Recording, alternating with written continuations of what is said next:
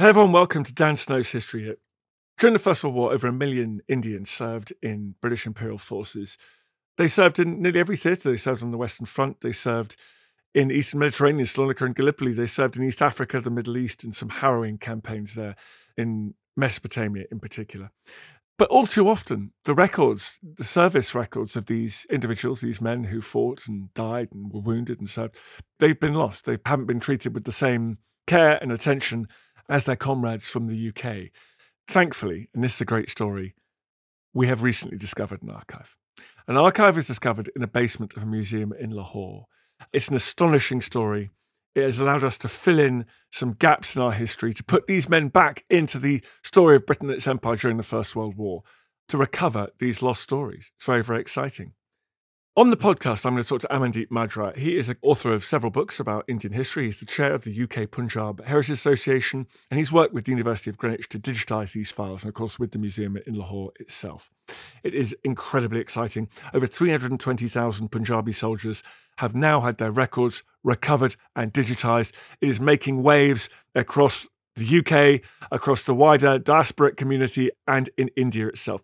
I'm particularly excited. My great-grandfather, Thomas Carey Evans, served in the Indian Army as a doctor during the First World War. His daughter was born, my grandma, my nine, as we say in Wales. My nine was born in Bangalore just after the war. So I think many of us listening to this across the world, but especially in India, will have a connection with these soldiers. And the really exciting thing is, folks, is that there may be more records left to find. It's just great news. Great news. Also great news is that you can go and subscribe to History Hit TV. It's the world's best history channel. We've got lots of Indian history on there, lots of episodes of this podcast. It's all good. Historyhit.tv. Go and check it out. It covers everything from the Stone Age to the digital age, the modern world, today, basically. You're going to love it. And you've got shop at historyhit.com/shop. Go and buy all your Christmas presents, your holiday gifts over there. Go and do that. You're going to love it. The historical hoodies are selling like hotcakes. But in the meantime, everybody, I'm very proud to say this is Amandeep Madra. We're talking about the recovered records of 320,000 Punjabi soldiers. It's a wonderful thing. Enjoy. Amandeep, thank you very much for coming on the podcast. Not at all. Thank you very much for having me on. Now listen, let's talk about something first. This has been discussed many times on this podcast before. This is a well-known thing. There's a phenomenon here. Whenever you are hanging out with Punjabis, all right, I'm hanging out, we're chatting. Within about 5 seconds, the conversation turns to the martial prowess of Punjabi people and how they're the greatest warrior race the world has ever known. And this is an ineluctable fact. Okay, so what is going on with that?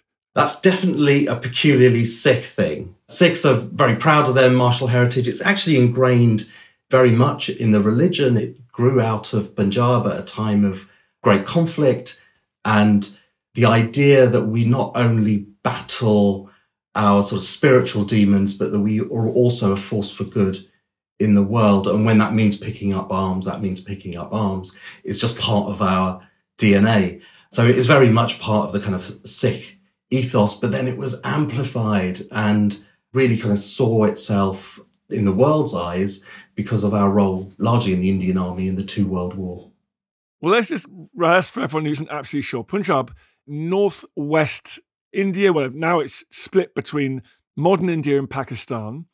Is it a myth or is it true that there were an unusual number, high proportion of Punjabis in the British Indian Army at the outbreak of the First World War? Punjab was very heavily recruited from, extraordinarily sort of overrepresented in the Indian Army. That's right. Punjab's up in the northwest of the Indian subcontinent. Today it straddles India and Pakistan. It gets its name from 5 rivers that drain through the land. It's very flat. It's very agricultural. It's very rich in a sense. But it's also been the entry point for invaders and colonizers, whether that's Alexander the Great, then later, obviously, the Mughals from Central Asia, the Afghans and Persians, and the place where the Sikh religion was founded and really blossomed. And then a very important territory for the British as well. But it was the events of this infamous year of 1857 in Indian history which really made Punjab then the main recruiting ground for the Indian Army. Well, just quickly, talk to me about what happened during the upheavals of 1857 and the role that the Punjab played. 1857, for people that don't know, is the year of the Indian Mutiny or the Indian Rebellion, or as Indians would call it, the First War of Independence. By 1857, this was a century after Plassey. It's a century after Robert Clive starts to become the great kingmaker and bringing land and governance into the East India Company. So I think it's true to say that there was already scepticism about British rule or East India Company rule in India, and the East India Company officers were outnumbered like 1,000 to 1, maybe more, by Indians, and they ruled via a network of local protectorates and nobility, but also with a huge private army drawn largely from a very similar community of high caste elite Hindus. In 1857, there was a rebellion amongst those, or a mutiny amongst that army, ostensibly for religious reasons, and it just ripped through the entire army because they were all drawn from the same kind of community, and then it ripped through India as well. It was the point where India could have been lost to the East India Company, but it was Punjab, amongst others, that largely remained loyal. And that's probably because for Punjabis, whether they were Sikhs or Hindus or Muslims, they had only seen their country taken by those very men from the East India Company army, the Indians from the East India Company, just 8 years previously. So they didn't really have a sense of loyalty to some sense of a national Indian experiment. And because Punjab remained loyal, that then became the place where subsequently the British Crown, because of course, straight after the mutiny, the East India Company was dissolved, but the British Crown largely recruited from. And that was kind of codified in this notion of martial races, that there were some Indians that were just more predisposed to military conduct. They were more manly, they were more loyal. And these were people like the Sikhs, Punjabi Muslims, Gurkhas, Dogras, Pathans, Afridis, all the regimental names that we're used to if we look at the Indian Army regiments of the First World War. And so Punjab, I guess, is the obvious area to recruit huge numbers of troops before and upon the outbreak of war in 1914. Yeah, I mean, India already had a huge army. It was used by the British Crown, largely for border reasons and for all the reasons that states keep an army. It was about the same size as the British Army on the outbreak of war, but obviously stationed in India, but also out in Burma. There was large garrisons up in the northwest frontier province on the border with Afghanistan. So it was already there. It was a veteran army. It had already seen significant actions in the preceding decades. So as Britain entered the war and India followed straight after, it was a natural place to draw large numbers of men. But for them, a very different war, of course, or a very different battleground in the mud and the cold of Northern Europe. Yeah, but of course we shouldn't forget the well-known, the famous Indian intervention in the Battle of Ypres in 1914, at the beginning of the war. There were some troops on the Western Front after that, but my great-grandpa, Thomas Carey Evans, Welshman, was a doctor in the Indian Army. He served in Gallipoli and Mesopotamia. And so would you say that most of the Indian troops would be deployed to those other theatres? Well, no, you're absolutely right about the Western Front. I mean, because they were already ready, the Indian Army was a very significant presence in those very early months of battle in France. The first Battle of Ypres, as you say, the Battle of Neuve-Chapelle. A Victoria Cross was won there by a Punjabi soldier, Khudadad Khan, in those early months. At one point, 1 in 3 men in France fighting on the side of the British Empire forces was an Indian. I think that's one of the things that we're trying to draw out, is that often we don't see that, and we see, whether it's in popular culture like Blackadder, or we don't see that necessarily in the books. But then you're absolutely right. They were moved eastwards as we started to see conscripts coming from the United Kingdom and elsewhere. Gallipoli, there was large numbers of Indians at Gallipoli with the Anzacs and with the British. But then, as you say, Mesopotamia and that whole campaign through what is now modern-day Iraq is really where most Indians saw service during the First World War. Yeah, a nightmarish campaign, that. Just horrific, not just the sheer scale of the land that they were covering, but the conditions as well, the disease and the heat and the lack of preparedness and the ambition, actually, of British commanders to try to get up to Baghdad and to be stretched, and were horribly besieged and taken as prisoners of war by the Ottomans. But also there was another kind of almost forgotten front in East Africa where German colonized areas had tried almost a land grab for British East Africa, and that's where a large number of Indians were also deployed. It reminds me that there's an old expression about Mesopotamia. It was said to be too wet for the army and too dry for the navy. It was a sort of hellish, marshy middle ground between the two. Now listen, Amandeep, let's get into details here. This new archive, this is one of the most exciting discoveries I can think of in recent years. Just talk me through it. Previous to this discovery, what do we have? How many war records do we have of Indian troops? Well, Dan, I'm glad you say it's one of the most exciting discoveries because I believe exactly the same thing. There's very little known about the individual stories of men, oddly enough, in the Indian Army and definitely Punjab. We know the story at an aggregate level. There are war histories written by regiments and then by the Indian state, but at the individual level, there was very little known. And that's for a variety of reasons.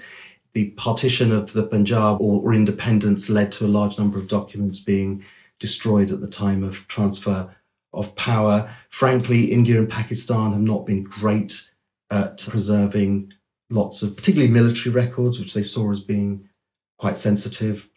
And the regiments have been kind of split and reorganized so many times that really, in a sense, their histories start in 47 for many of them. There's also been this kind of national amnesia about anything from the imperial period. And so much of this history has been discarded. And what us as a charity, I run a heritage group that does all kinds of things. And back in 2014, we were doing a big exhibition in London called Empire, Faith and War, which was specifically about the Sikhs and the First World War. And we would have family after family after family come and say, yeah, my ancestor was in the First World War.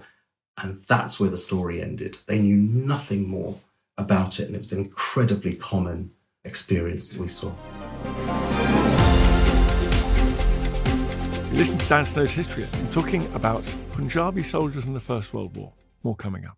Hello, if you're enjoying this podcast, then I know you're going to be fascinated by the new episodes of the History Hit Warfare podcast, from Napoleonic battles and Cold War confrontations to the Normandy landings and 9/11.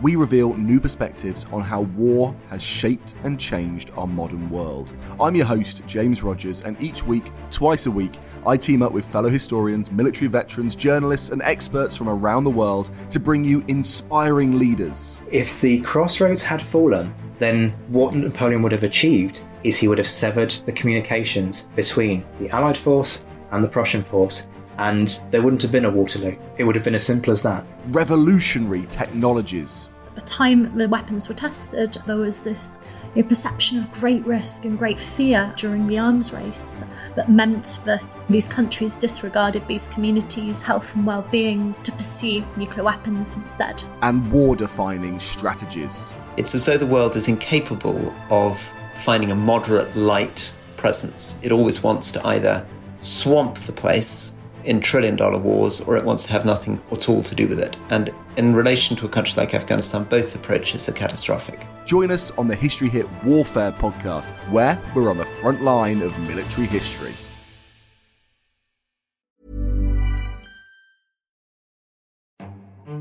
This is After Dark, myths, misdeeds, and the paranormal.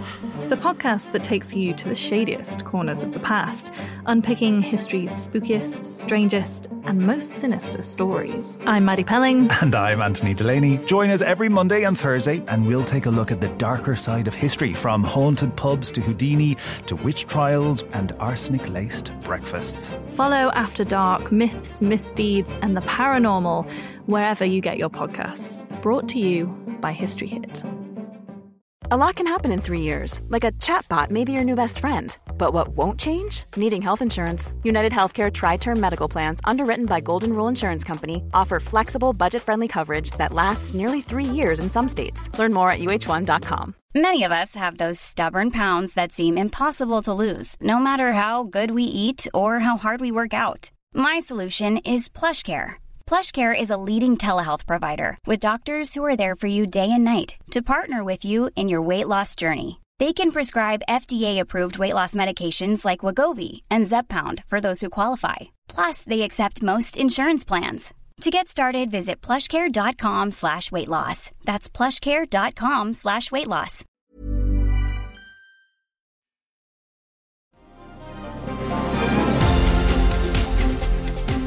So when did you first get a sniff there might be documents, there might be an archive somewhere? That there might be, records that were sort of moulding away in some basement somewhere? As I said, we did an exhibition in 2014. Actually, funnily enough, just before that exhibition, even though I'd been writing about this and working on this for many years, prior to that, my dad actually told me that his uncle had served in the First World War. He'd never troubled himself to tell me that story before, and all he knew, like all stories of Punjabis in the First World War, was that his uncle had served, that his eyesight was very poor because of the sandstorms in Basra, and that as a teenager, my dad would take him to pick up his pension once every 3 months. And that was the same story that we basically heard through this exhibition. But we also heard from an Indian military historian who told us that there were some recruitment registers in the basement in Lahore Museum. And the crucial bit of information that he gave us was that attached to each man's name was the village that they were from. And that village and man's name connection is the way to decode identity. And from that, we can get regiment, and from regiments, you get all of the history and any other notes that are with it as well. So it was back in 2014 that we first heard of that, the existence of these things. And then we started this period of many years with the museum to try to gain their trust, to negotiate with them and get them to digitize every single page of the almost 30,000 pages of archive that exist there. And Amandi, tell me, what's in there? Were they just recruiting documents? Now that you've digitized them, you've been through them, they're available online. What are the gems among these papers? Yes, they're not recruitment registers. They're actually a bit more interesting than that. So after the war was over, there was this giant kind of administrative exercise by the government of the Punjab to go village by village across this vast territory and list the name of every man that went to war. So if they served during that period from April 14 to October 18, if they served, they're to be listed. It's their name, it's their father's name, it's their rank, regiment. And then there are notes as well. And the notes can include whether they were wounded or if they died, where they died and the date. Sometimes it talks about family groups that have gone. Some registers are very detailed and they've got regimental numbers and dates of recruitment in there as well. So it's this vast amount of data covering some 320,000 of the 500,000 men from the Punjab that went to war, all the way from Rawalpindi in the north to an area just south of modern New Delhi. That is incredibly exciting. I love it. What stories have you been able to tell? Tell me some of them, and tell me about the individuals that you maybe have rescued from obscurity by this find and this process. Who have you found? Well, just for myself, I found my great uncle in there. You go to this tiny village in Eastern Punjab, not a big recruitment area, and there he is for the first and only time, I think, written in an actual document, both him and his father's name. A large number of British Asians are from Punjab. You'll know lots of names like Sajid Javid and Satnam Sanghera, Anita Rani, Anita Nand, Adil Ray. Yeah, I mean, several of them, like Anita and Satnam, have been on this podcast, exactly. Several have been on your podcast, exactly. So we've asked all of them, did you have a First World War background, to try to find their stories. Tan Desi, who's the only turbaned MP in the House of Parliament, he had this, very similar to me, this vague story of his great-grandfather who he knew as an injured man. And we found him, and we found the regiment that he was in, and we've sort of figured out where the likely wound took place in the Mesopotamia campaign. Nina Nana, who's an ITV journalist and the arts editor there, she actually called me shortly after the Lawrence Fox comments a few years ago, saying that the inclusion of a Sikh character in Sam Mendes' film was incongruous. And she said her grandfather had been in the First World War, and he said he was at the Somme, which we all sort of did a quick side eye at. But then in researching her great-grandfather, we found that actually he was in the 19th Lancers, which were at the Somme. So it took that story, which they had a little family skepticism about, and proved it, and also proved that he was in the Western Front in 1917. He could well have been the man that Sam Mendes was thinking of when he included that character.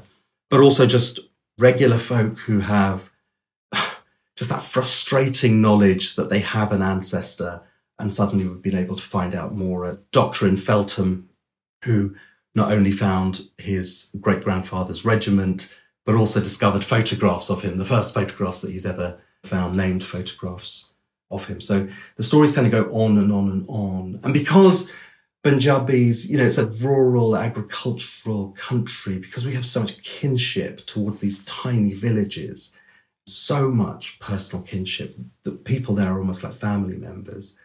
There have been lots and lots of people who are just researching their tiny little villages and discovering stories of dozens and dozens of men that served all over the world. Is this a place where we see the internet at its best? This is joining communities, and I guess the diasporic community, but also, is this of interest to people in Punjab today? That has been one of the most gratifying reactions to this. We did this thinking very much about the diaspora communities, but knowing it would have resonance back in India and Pakistan. We didn't quite know the reaction that it would have. There's a degree of national kind of ambivalence about the First and Second World War in India. There's even more of that in Pakistan. But one of the most gratifying things that we've seen as we've put it out on social media are the number of Indians that are now just reconnecting to their ancestors' First World War background. And the other gratifying thing, and that's coming up on social media all the time, are people that are now motivated to learn a little bit more, and they're coming out with documents and medals and things that have been tucked away and forgotten, but helping us kind of recover new histories. And one of the things that we want to do is to make sure that those things are documented and added to our wonderful map on our website, so that it becomes a source of new histories for researchers and families in the future. Well, Amandeep, I would love to connect with you offline after this and share my great-grandpa's story as well, and see if we can make any connections there. That'd be so fun. I'd absolutely love to do that. That would be a great story. In the meantime, there is a question burning in my mind. How much more can we expect of this? I mean, other basements around the subcontinent? It's so exciting to think there might be. It is exciting, and I, really pay tribute to Lahore Museum in Pakistan. That under very challenging conditions, they've preserved this phenomenal archive for 100 years and been very generous in letting us use it. And I hope it allows us to kind of root around a little bit more in what they've got there. We're so used to so much being on the internet and having been catalogued in archives and collections in the UK. It's quite exciting to think that there are things in India and Pakistan that have been preserved by those wonderful guardians of our culture, but just need to be unlocked by researchers like us and the University of Greenwich, who we've worked with on this project. Amandeep, how can people listening to this find out more, learn more, follow your work, get involved, find stuff out about their ancestors? Well, you can jump onto our website, which has mapped just the first 3 out of 26 districts, but that will expand in the coming year. That's punjabww1.com. So you can jump onto there and see our work. You can also see who we are. But then you can follow us on Twitter at UKPHA, which is my organisation, the UK Punjab Heritage Association. Right, brilliant. Well, as soon as we get off this call, I'm going to type UKPHA into my little phone right now on this screen.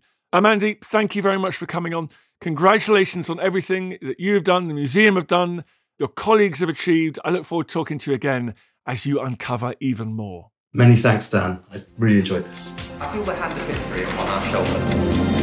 All this tradition of ours, our school history, our songs, this part of the history of our country, all were gone and finished.